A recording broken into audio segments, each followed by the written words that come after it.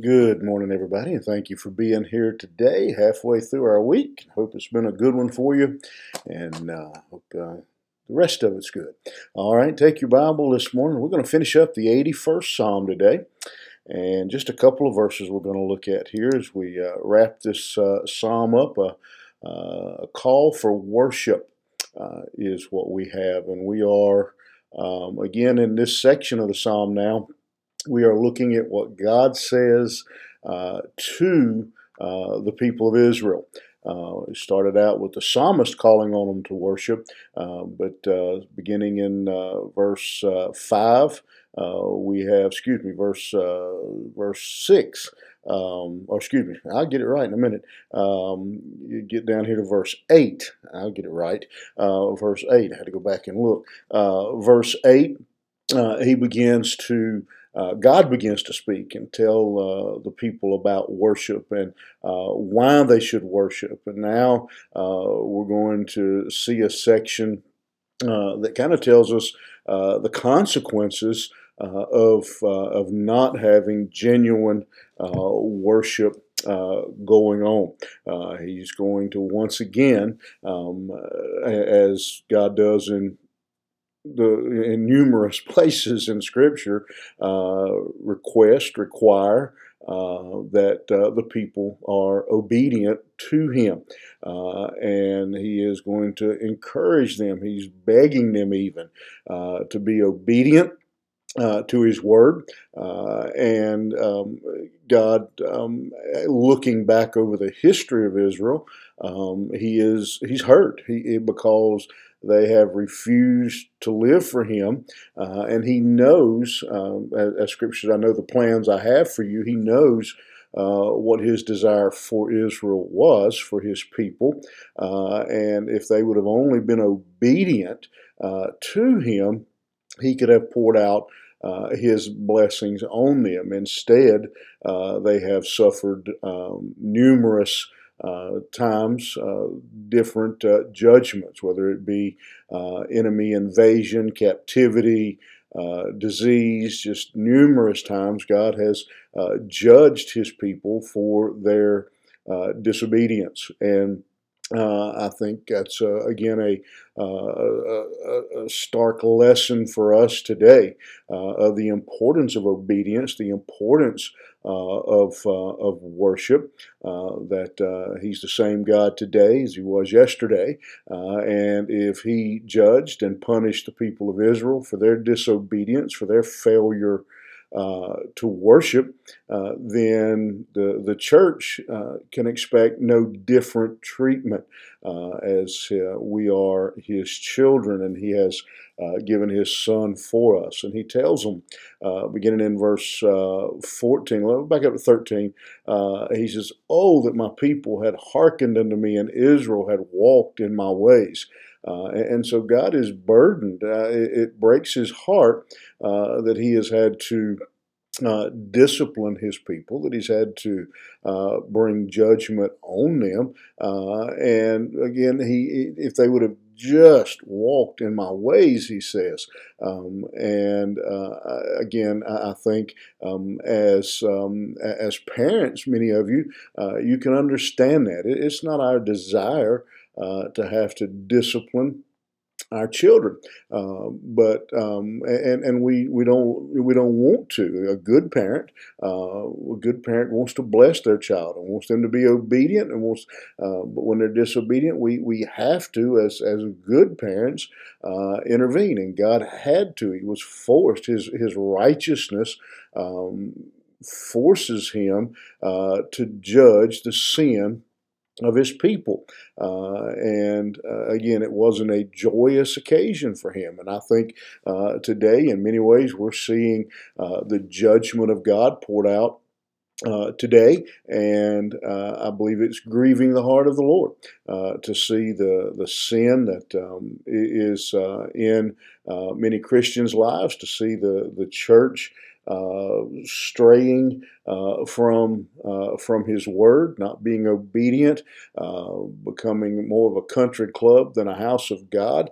And God, oh, if my people would just listen.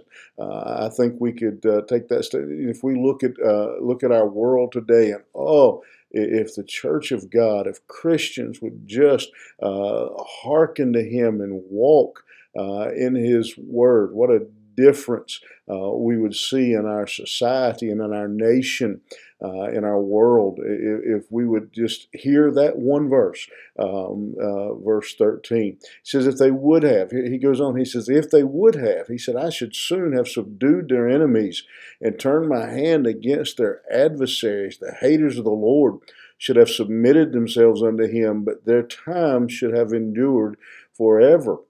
He says, if Israel, if my people would have just obeyed me, I would have protected them.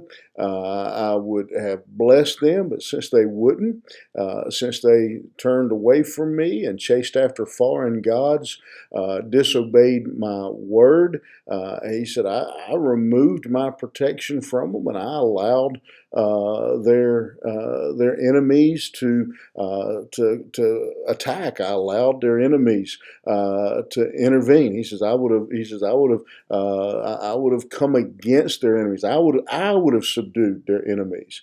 And so he says, I would have protected them. And again, these God allows them to come in because Israel had brought about her own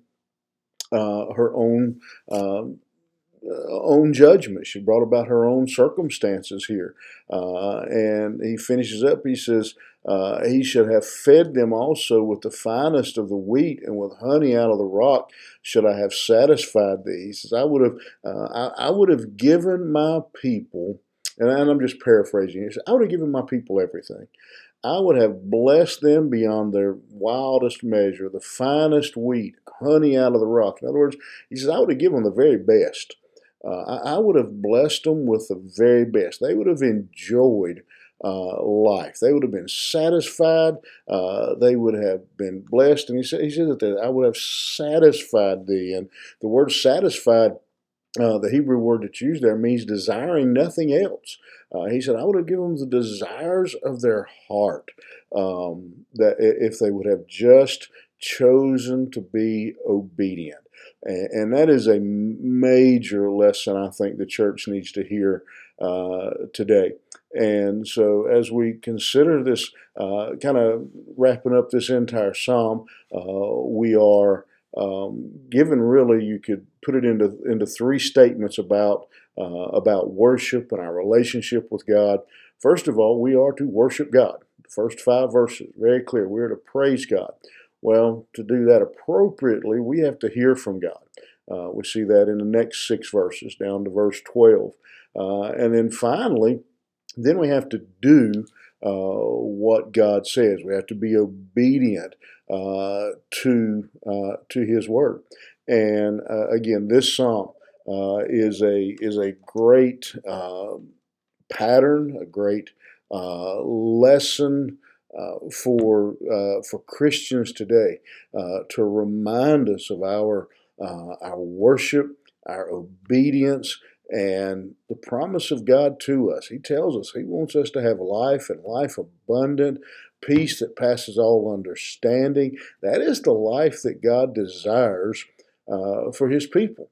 Again, He says, I would have given them the finest of wheat. I would have given them the very best that I possibly could, if they would have just been obedient to my word and followed my commands instead of being disobedient. And instead, because of that, I allowed their enemies to subdue them. I allowed them to be taken into captivity. I allowed them to their cities to be destroyed, all because of their disobedience.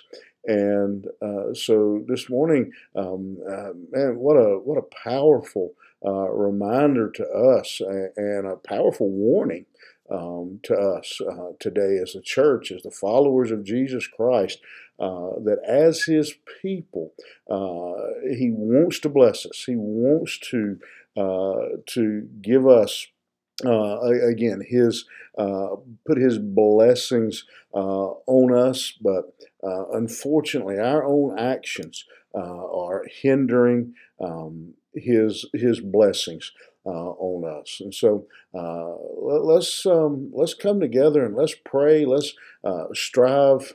Um, to seek God, to serve God, to worship God, to be obedient to His word, so that God can bless us, and let's not be the hindrance in God blessing His people.